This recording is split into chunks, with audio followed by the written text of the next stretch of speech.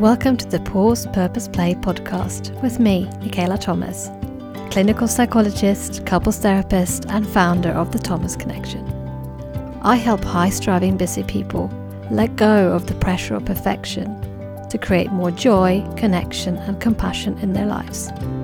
On this podcast, we promote balance over burnout through giving you the permission to pause, the curiosity to find your purpose, and the courage to play.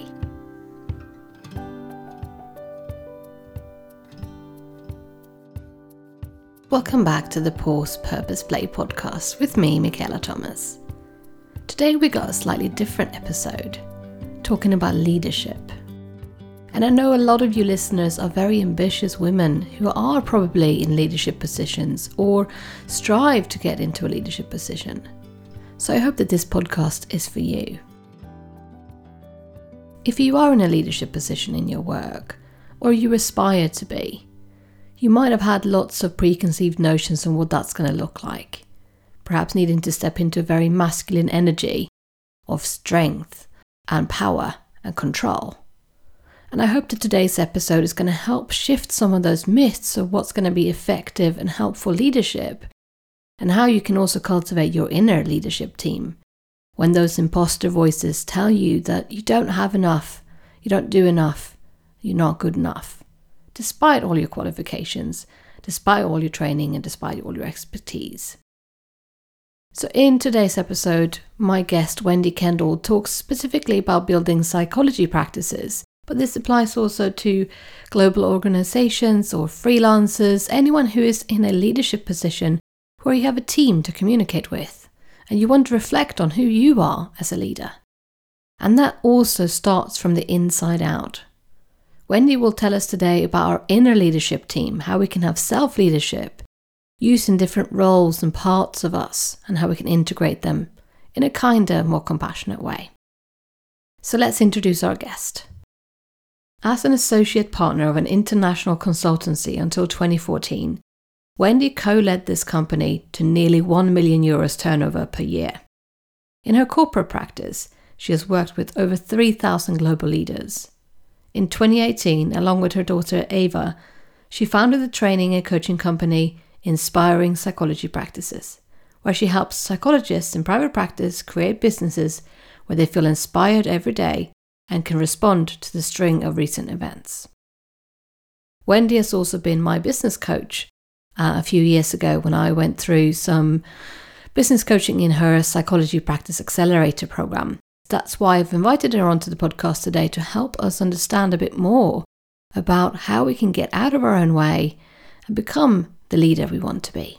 Welcome to the Pause Purpose Play podcast, Wendy. It's such an honor to have you here, considering how you've coached me over the past few years to build the practice that I have today. So I'm really honored to have you on the other side of the microphone, so to speak, today. Well, I'm really honored to be here, and I'm super excited because I remember the kind of conception and gestation of this podcast as well. So it's really wonderful to be here. Thanks for having me, Michaela. Well, I'm really pleased that you find it good to be here, because you've been part of birthing the Pause Purpose Play kind of concept and signature system that I've been building over the last few years. So this podcast has been a brainchild for a long time, and now obviously it's been in fruition for about a year now. But we're not here to talk about me, we're here to talk about you and your zone of genius. And that's a term that I've actually picked up from you, thinking about zone of genius. So let's think about that, about why you're here talking about guru leaders and why we want a different kind of leadership. So tell the listeners a bit more about yourself and your story of why you want to talk about this. So it goes back a little bit. So a little bit of my story. Obviously, I'm an occupational psychologist, and I've done that for kind of 25 years or so now. And I set myself up in private practice back in 2003. When I had small children, and now they're adult children. In fact, my daughter even works with me in the practice, which is quite amazing, really. But, I went through a long process of creating a practice and trying to find balance and trying to find a way of having a meaningful practice that also fit with my life, and realizing that that sometimes requires scaling up and scaling down your practice to fit with your life. And that was a really important principle for me.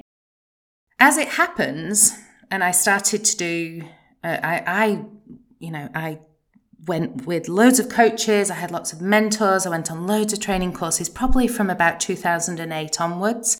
And over time, my colleagues started to kind of pick up on what I was doing, whether it was LinkedIn or whatever, and say, oh, can I catch a coffee with you and maybe pick your brains about a few things that you're doing? And it made me realize that a lot of, as psychologists, we don't get business training, and we don't typically, we don't necessarily come from that kind of commercial mindset. So in 2018, or in fact at the end of 2017, I decided to launch a program, and it was the first iteration of this program called the Psychology Practice Accelerator.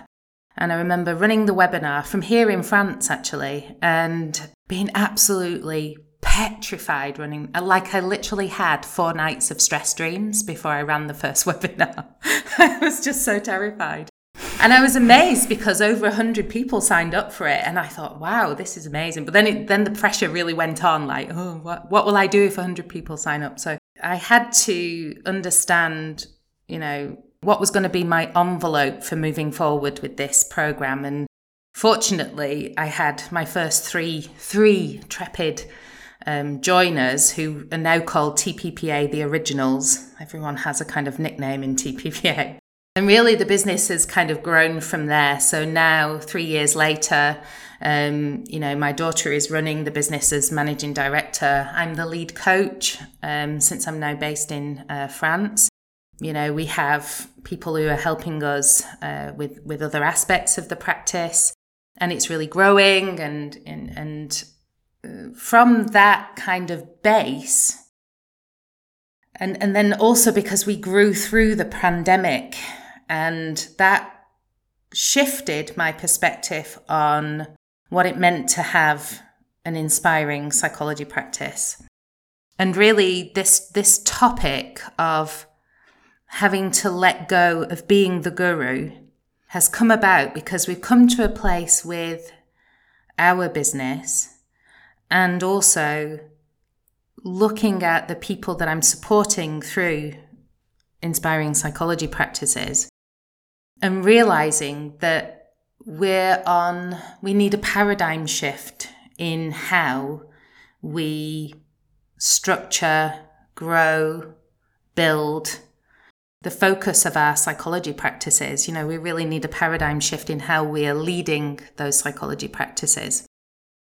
And that really was crystallized in the retreat that I ran for the TPPA guys this year, where we looked at the retreat theme was essentially restorative and regenerative practices. So not just being sustainable, but given what we've been through especially, and also thinking about what the future could hold, how can we create practices? And this is for us as psychologists, but this could be for any freelancers, for anybody in there, anyone in an organization. How do we create practices, working lives that both restore us and regenerate us, restore our families, restore our communities, restore our organizations, restore our societies and environment, and kind of go beyond sustainability to actually healing, growth, connection, and rebuilding.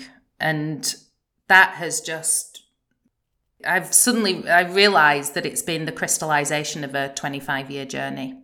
So I was kind of excited to speak to you about that. And I'm really at a new start within that journey. And I think a lot of us, talking to our colleagues who are in this field of psychology or therapy or anything that's to do with helping other people on this journey of restoring their own mental and physical well-being, regenerating themselves, how little focus there's been about turning that inwards for us as the helpers, who's helping the helpers.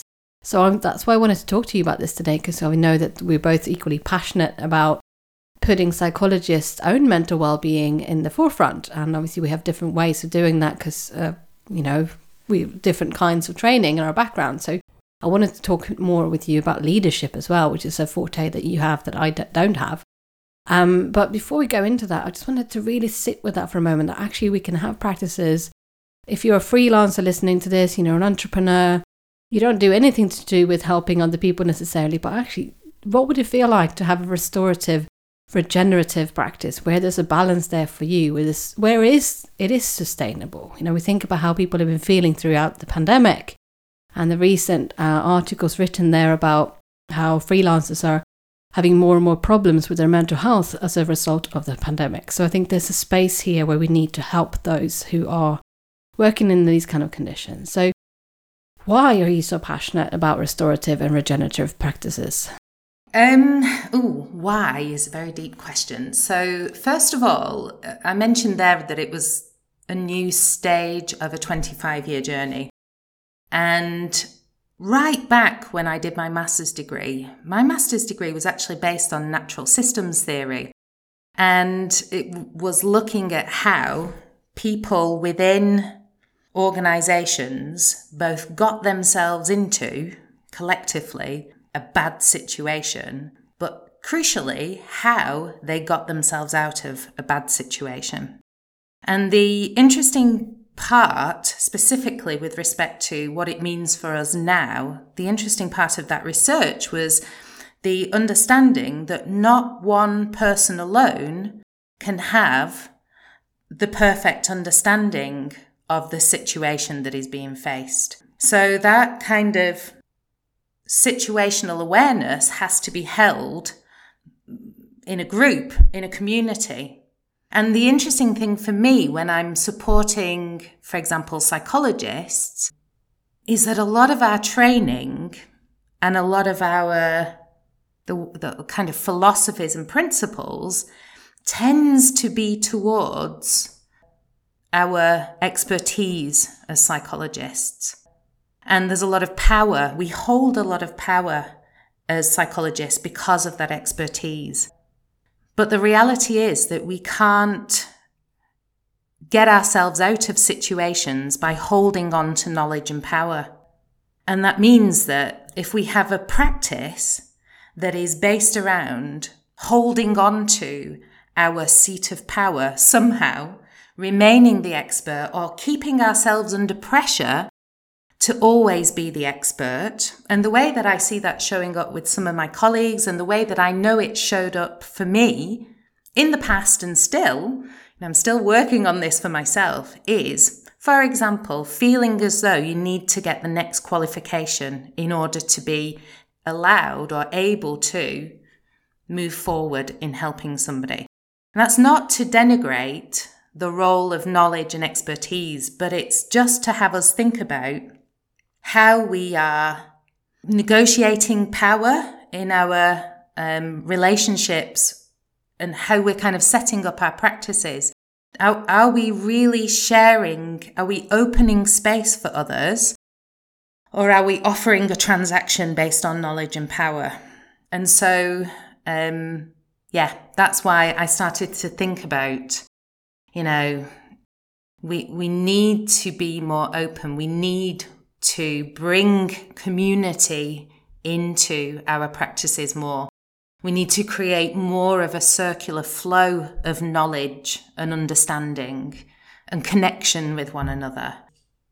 We need to, and in fact, this has been a principle of inspiring psychology practices since the start, but we actually need to collaborate across silos and work with people who aren't the same kind of psychologist as we are, or even the same kind of practitioner as we are. Because we must bring in those diversity of perspectives. I mean, diversity and inclusion is a really great principle.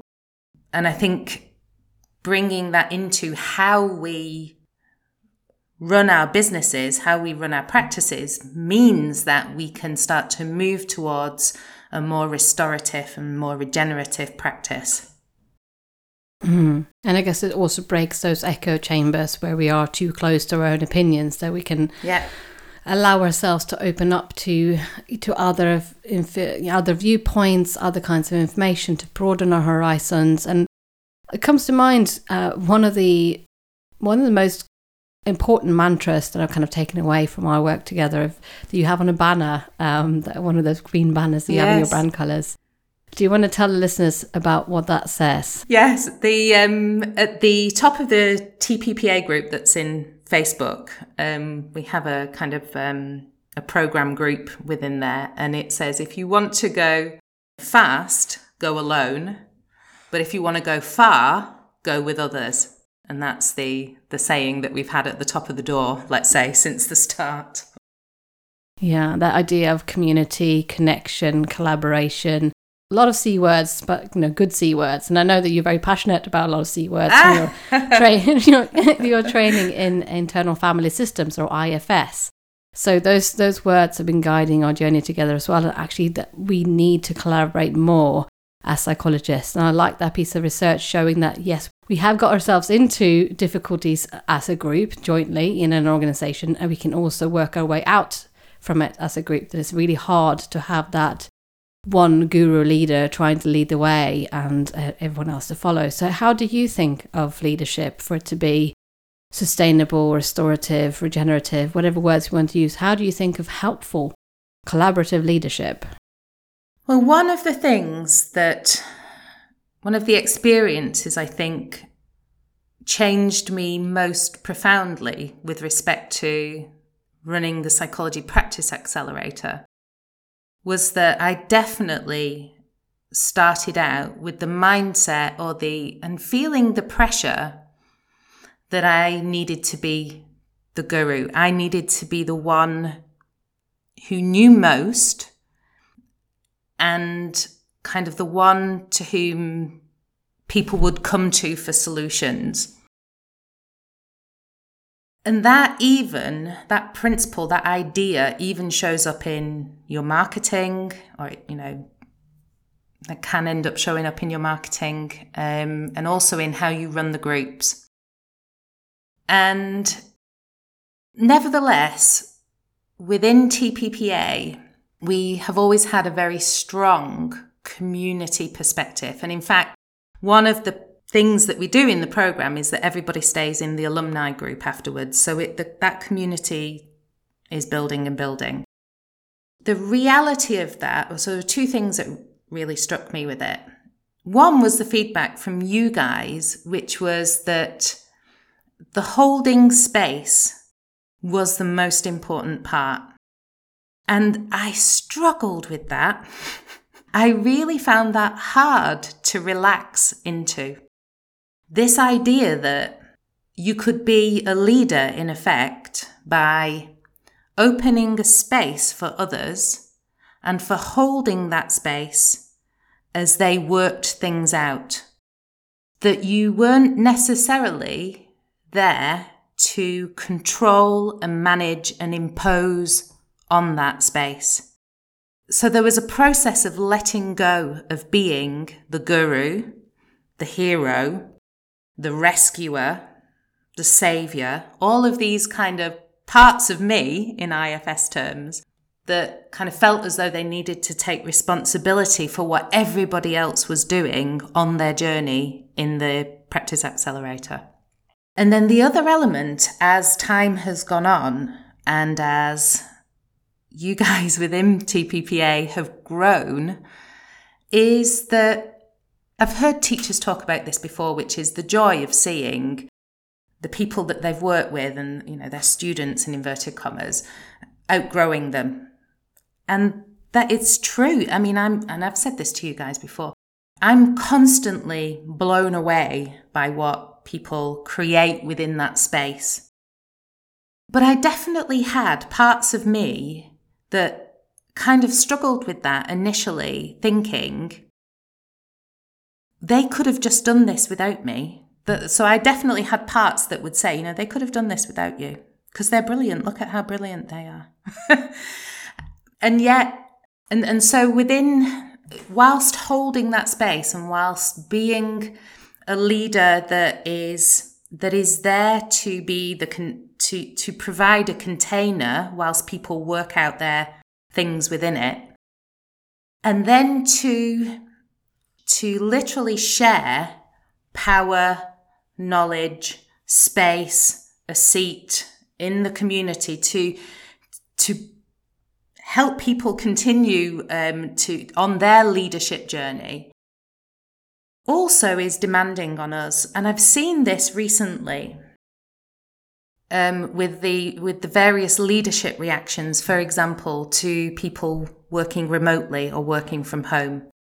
And this sense of, and I still have a corporate practice, so I'm still working with leaders in organizations who are facing this change to hybrid working and so on. And this feeling of loss of identity because they're not in control or they don't feel in control anymore. And also needing to reimagine what it could look like to be a leader if you're there just to hold space, if you're there to be a host for other people, if you're there to be a guide or even to be a placemaker. And, in our cultures, we have lauded and raised up the heroes, the saviors, the gurus, and we know that these other types of leadership exist, but I think not a lot of people have spoken about how hard it is to hand over that sense of power and to how hard it can feel to move from positioning yourself as a guru to actually positioning yourself as a host for other people. So it's a very different space you facilitate then, and that must be very difficult in your work with global leaders. You see big organizations with a lot of responsibility, a lot of pressure, financial targets that have been all over the place due to the pandemic.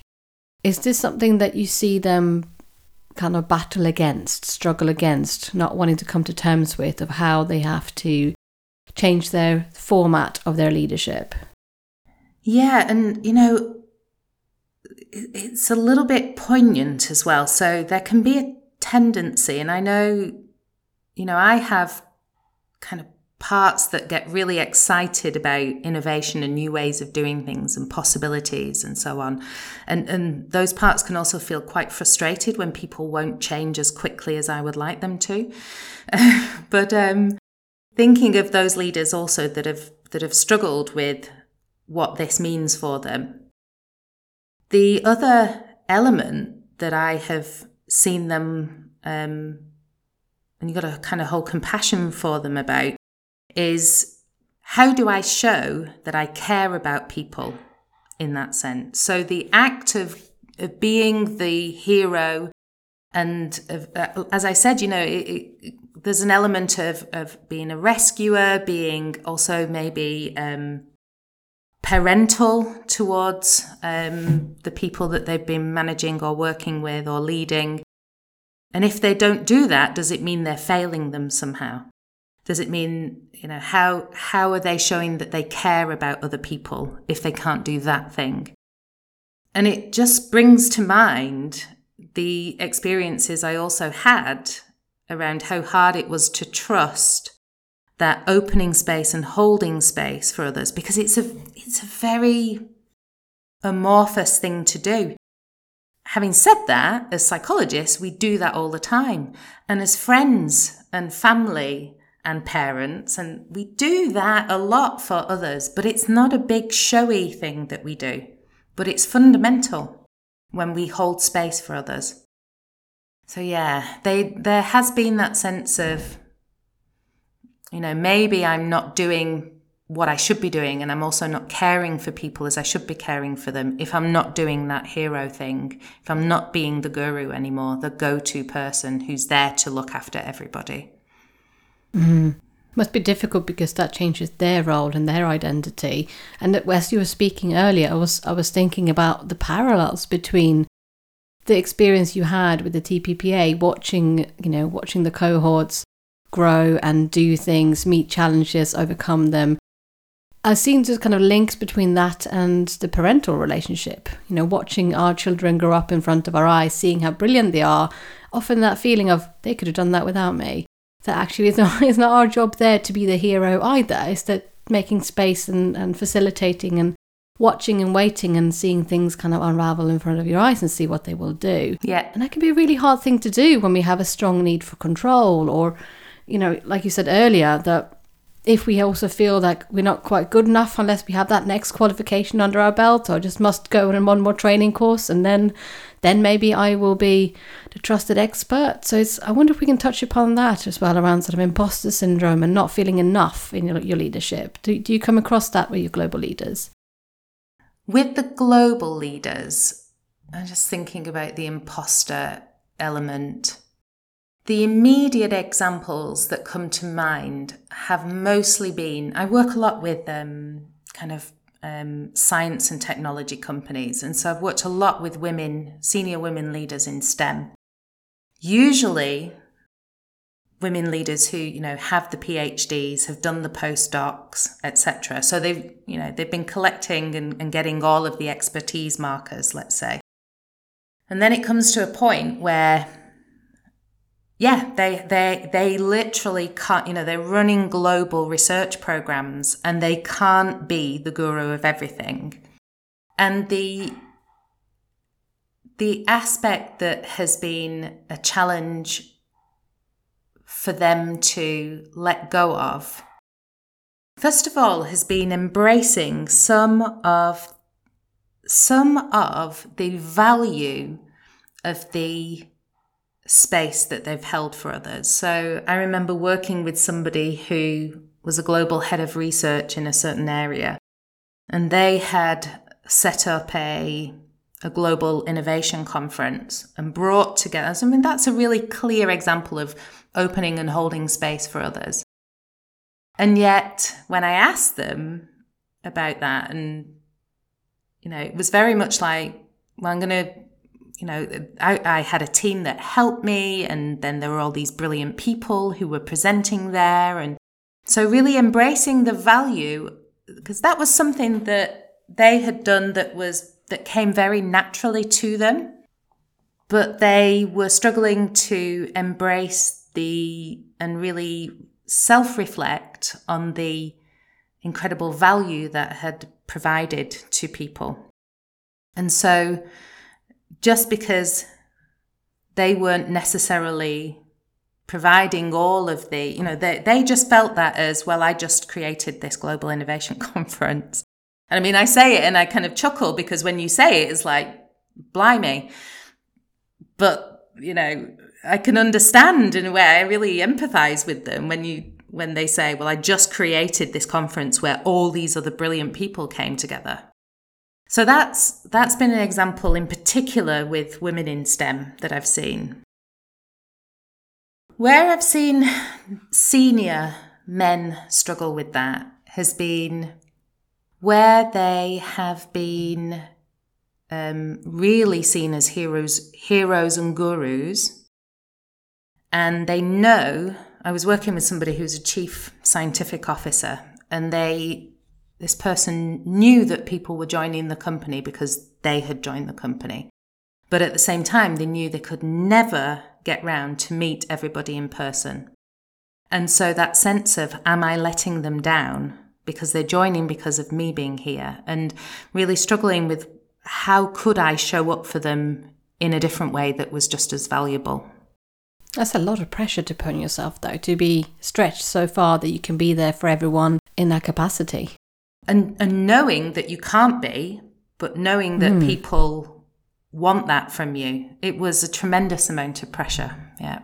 So no wonder that people are often then kind of stretched too thinly, and despite expertise, despite all the qualifications at PhD level, despite success in creating a global conference, we still are hooked by these thoughts and these parts of us, like you talk about within IFS, to say we're not enough, or to say we haven't done enough and that we need to be more. Yeah.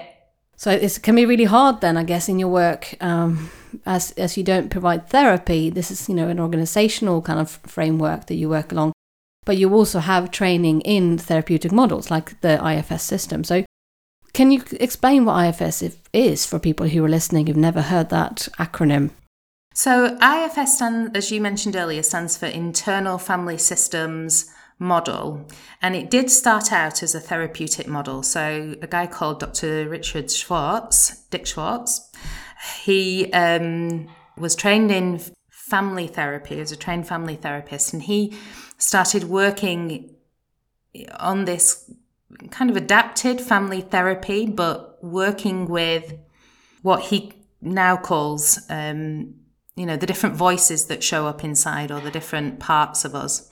And he started applying what he'd learned in family therapy to the internal conversations that people were having with themselves. And that whole system has developed and grown over the last 45 years, I think, 40 plus years. So now the model also has non-therapeutic applications, and in particular in coaching, the way that I tend to phrase or tend to position IFS in coaching is, can we help people work with their inner leadership team? So, we have different voices, different feelings, different emotions that turn up. We're complex people. And Dick Schwartz essentially said, our normal and natural way of being is to be multiple, for there to be different parts of us, and for us to move forward effectively in life, if you like, for us to have more inner peace, then it would be great if we could get all those different parts of ourselves to work together in a way that is more peaceful, that has less inner conflict. And so, for coaching, we try and help people tune into what's coming up for them.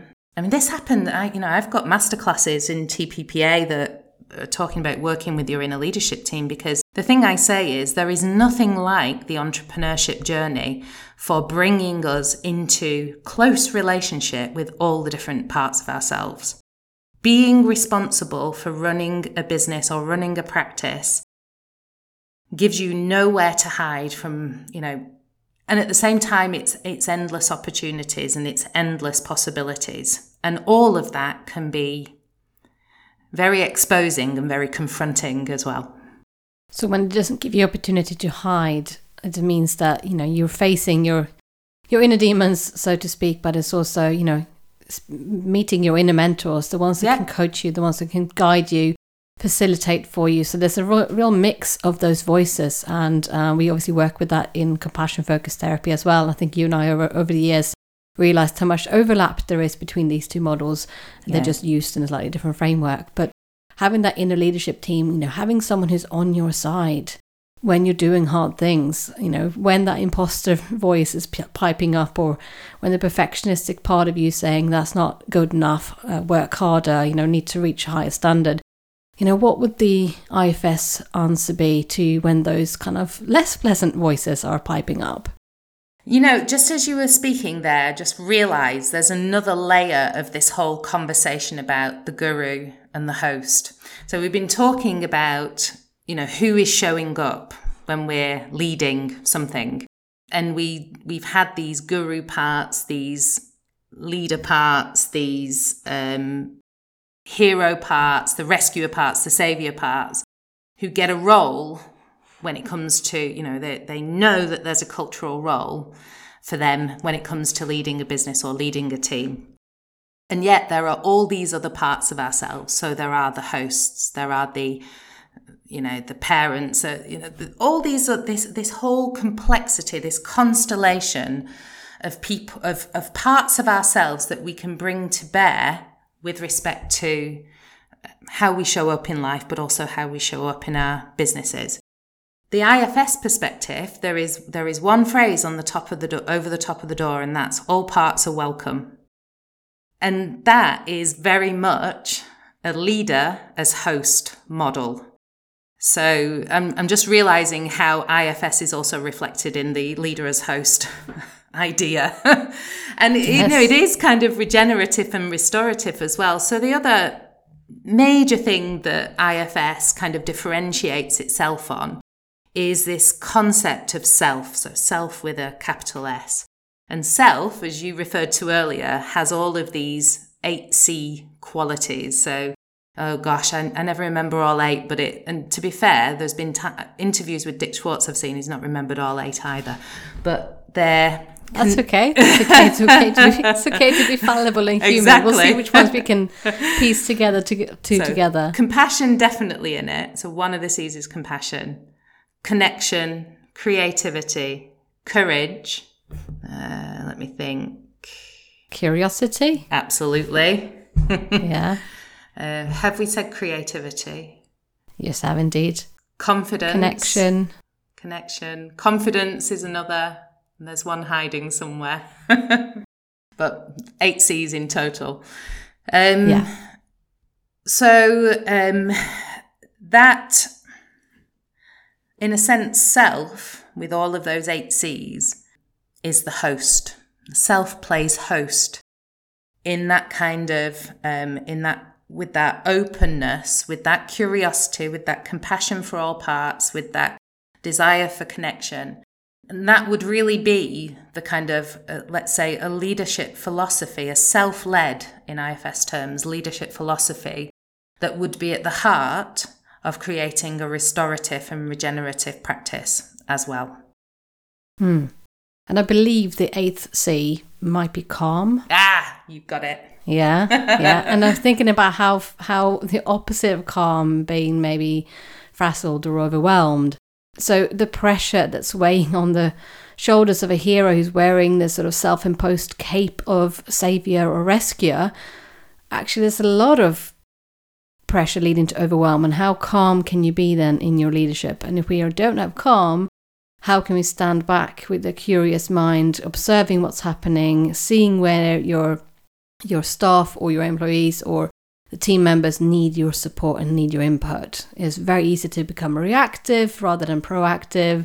So there's a lot of reasons why having a calm, confident, compassionate, courageous leadership is helpful for the well-being of your staff as well. So I guess that's, from when I think about compassionate leadership, that's the way in, that, it's changing your stance towards your team is also in your interest as well as theirs. It's a self-compassionate leadership. You are less likely to be burnt out. Definitely. And to add 2 things to that, and you'll like this because the 8 C's are a bit well known with respect to self, but self also has 5 P's, which are presence, patience, perspective, persistence, and, Michaela, you'll love this, playfulness. Yes. Now, I was just thinking, which one of the 3 P's are you going to go for? Is it pause? Is it purpose? Is it play? But yeah, playfulness. Love it. The interesting thing with these, with this P that is around perspective and leadership, going back to that research that I did when I was at Cranfield, was, we need to have a shared mindfulness about what's going on here, a shared understanding. And without a shared understanding, we don't have an effective, oh gosh, it's poetry now. I was going to say an effective perspective, but you know what I mean? We don't have good perspective on the situation that we're facing. And what that meant, so really, talking about quite hard leadership skills now, as opposed to more emotional ones, more the cognitive leadership skills. Without perspective, it's really hard for us to make strategic decisions that keep us on track because we don't have good situational awareness. And so we make a decision that's based on a wrong understanding. So we have to share our understanding of the situation. We have to bring people into, and we have to bring different voices into our thinking as we lead organizations. Otherwise, we get off track. We will inevitably get off track. And I mean, there's been loads of research about groupthink, and you can even see examples of groupthink happening in leadership teams that are, in the news at the moment, let's say.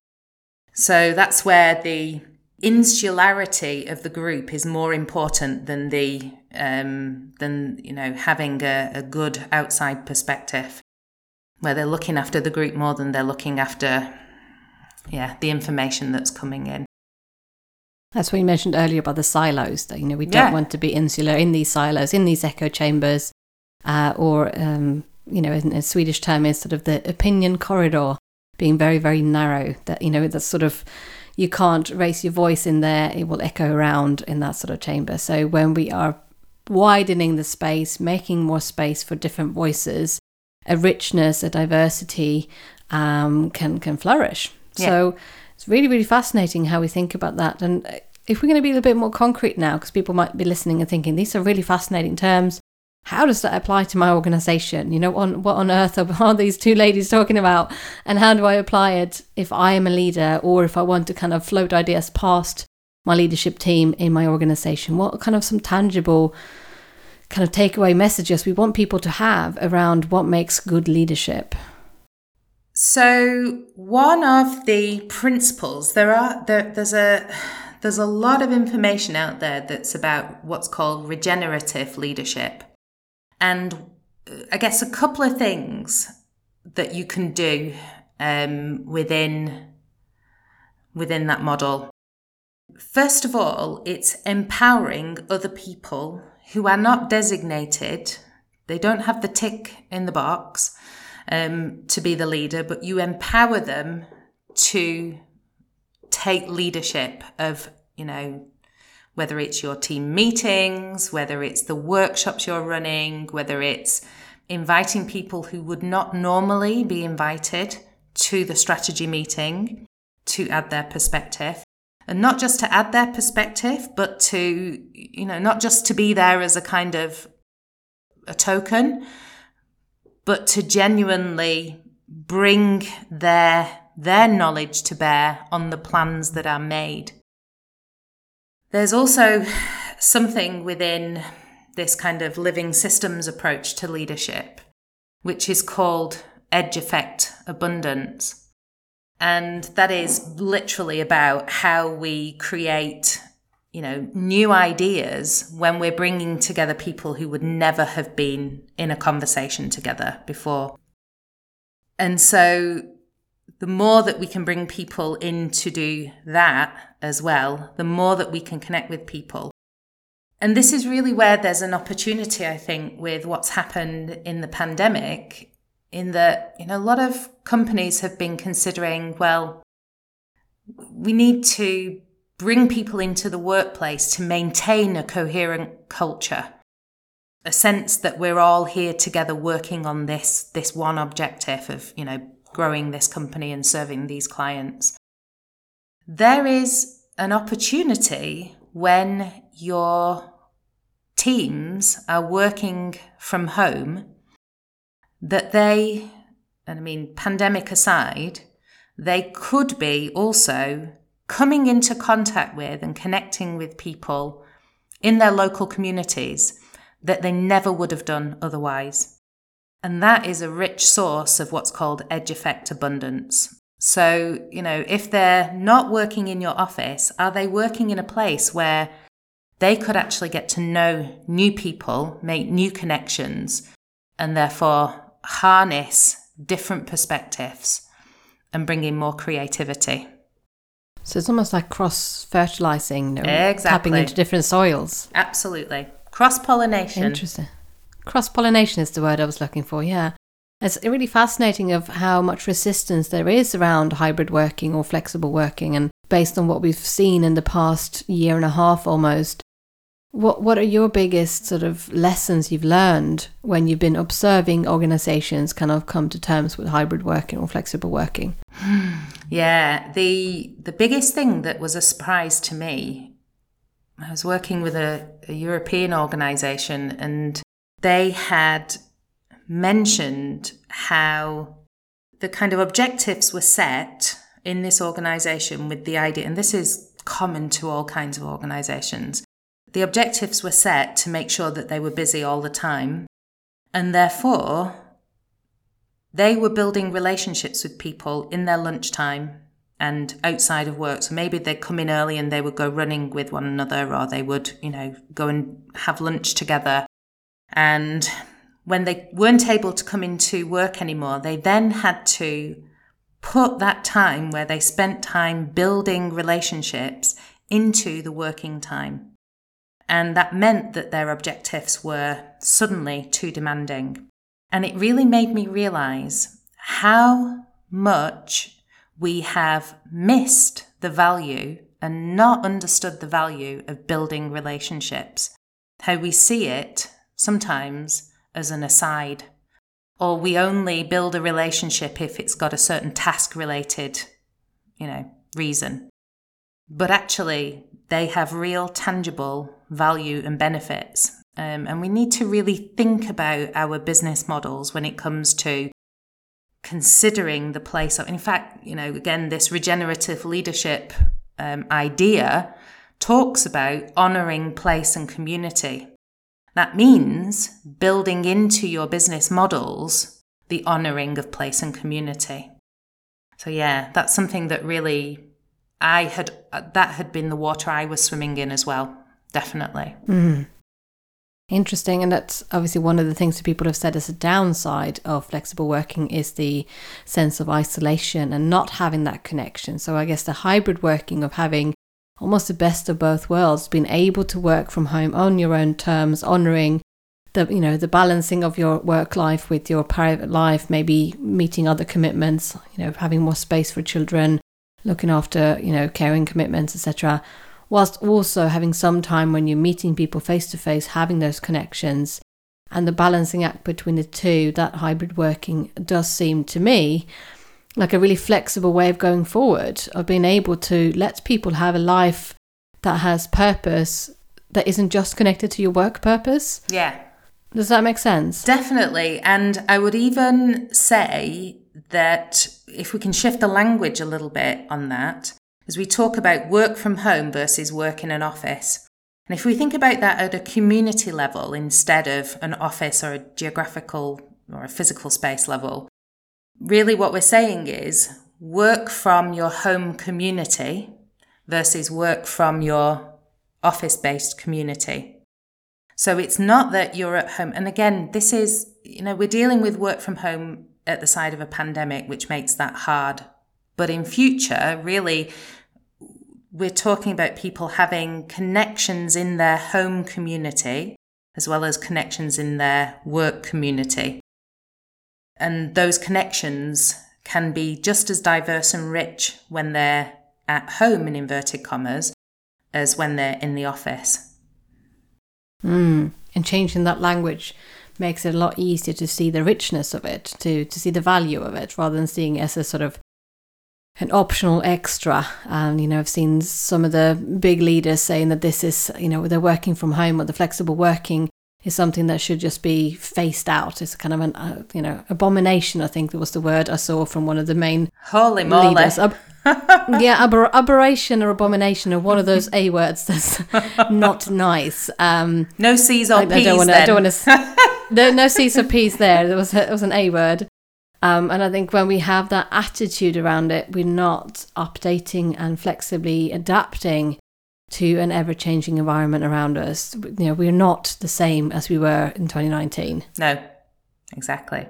Really interesting discussions, Wendy. I wonder if we are speaking of the P words, we obviously want to weave in our 3 P words, and you've alluded to some of them already, but I want to just hear, thinking about all the success you've had, all the achievements you've made. I mean, I've watched you go from strength to strength in only the few years we've known each other.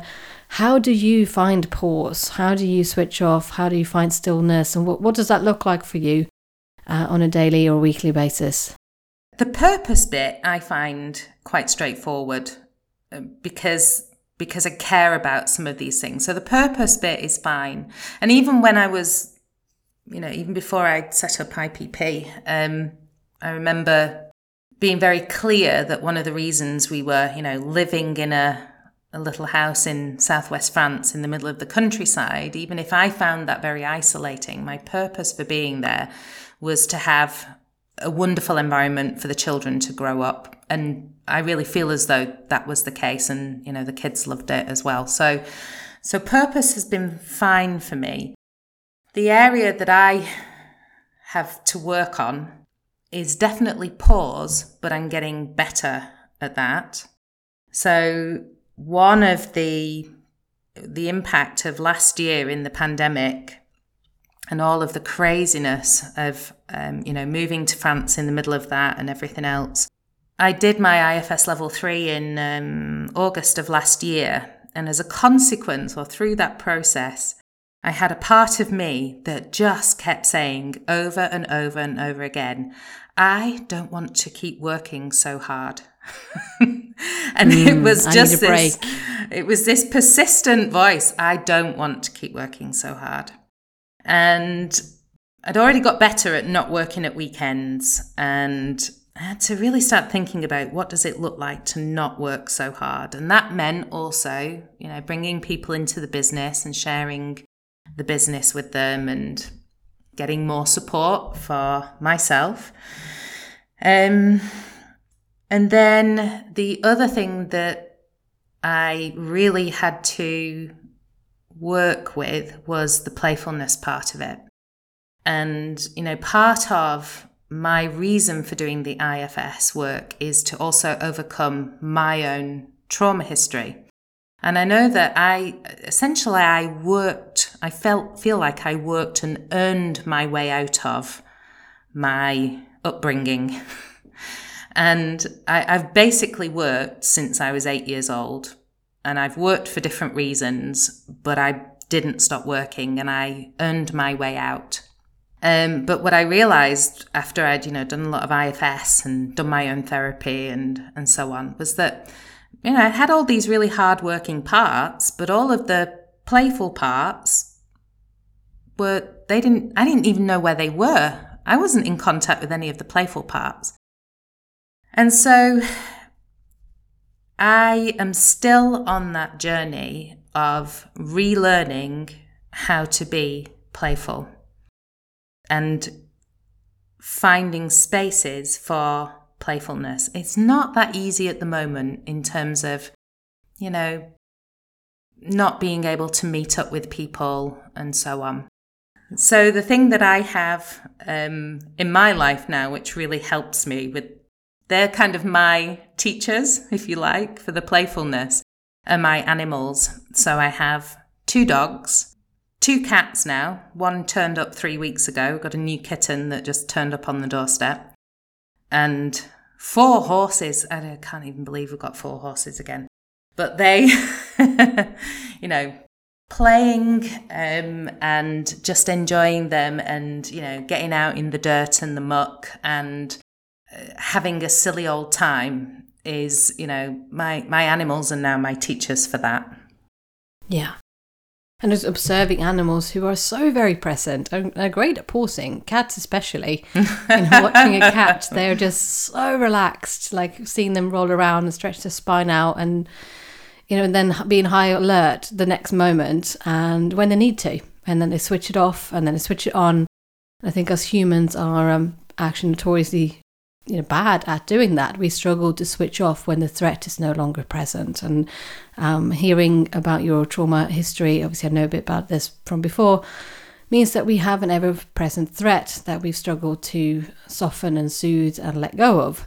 We can have a hypervigilance of looking out for more dangers, and then I cannot stop working like this because then danger might come. So knowing that there's probably lots of people listening who know that feeling of overachieving or overperforming because of the fear of pausing and stopping and maybe not getting praise or not feeling good enough, and all of these consequences that can come when we've had a traumatic, difficult upbringing where there's been maybe an attachment or a link between our achievements and our self-worth. So it's been really powerful to hear you talk about that so openly, that then the middle bit is kind of okay. The first and the third P, they're more of a kind of ongoing work in progress for you. Yeah. So thank you so much for being a fantastic guest on the podcast. I want to just ask you one final thing, which is the takeaway we want to give to all the listeners. Either a permission you want to give them or a pressure you want to take off them. What would that be?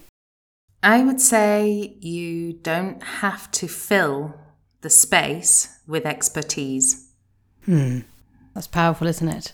Yeah. Very, very difficult to do when the imposter voice says that you must do more things or must be more things, must guide them more, and all that, hold that space for them, and that will be more than enough. So thank you so much for being a lovely, lovely guest.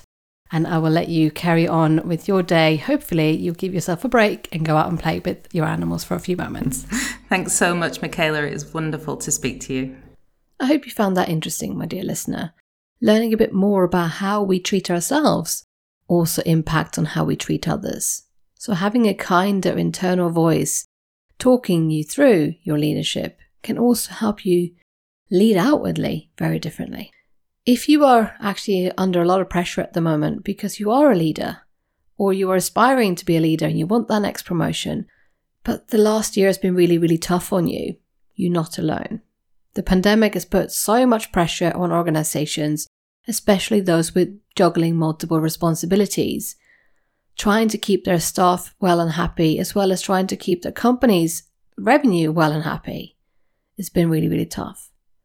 If you need a self-compassionate break, if you need a chance to talk to those inner voices of yours, trying to kind of cultivate that inner leadership team of yours, then head over to thethomasconnection.co.uk/break to download a free 4-minute audio to give yourself a self-compassionate break.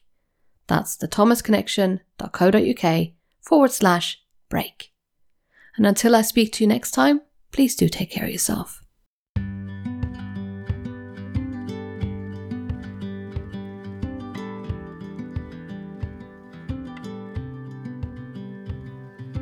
Thank you so much for taking the time to listen to this episode. I know it's not easy when you feel busy and overwhelmed to find time for another thing to do. If this is you, if you feel overwhelmed or that you are close to your breaking point, then I've got a downloadable checklist for you that's going to help.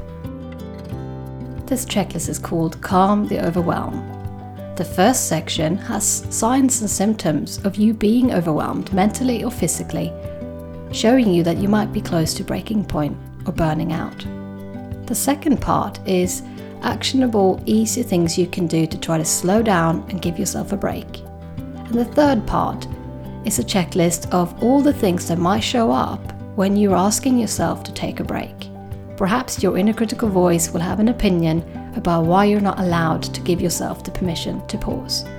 To download this free resource, go to www.thethomasconnection.co.uk/calm. So that's thethomasconnection.co.uk/calm. This episode of the Pause Purpose Play podcast was presented by me, Michaela Thomas, and you can find me on thethomasconnection.co.uk. And because great work rests on having a great team, this episode was kindly edited by Emily Crosby Media.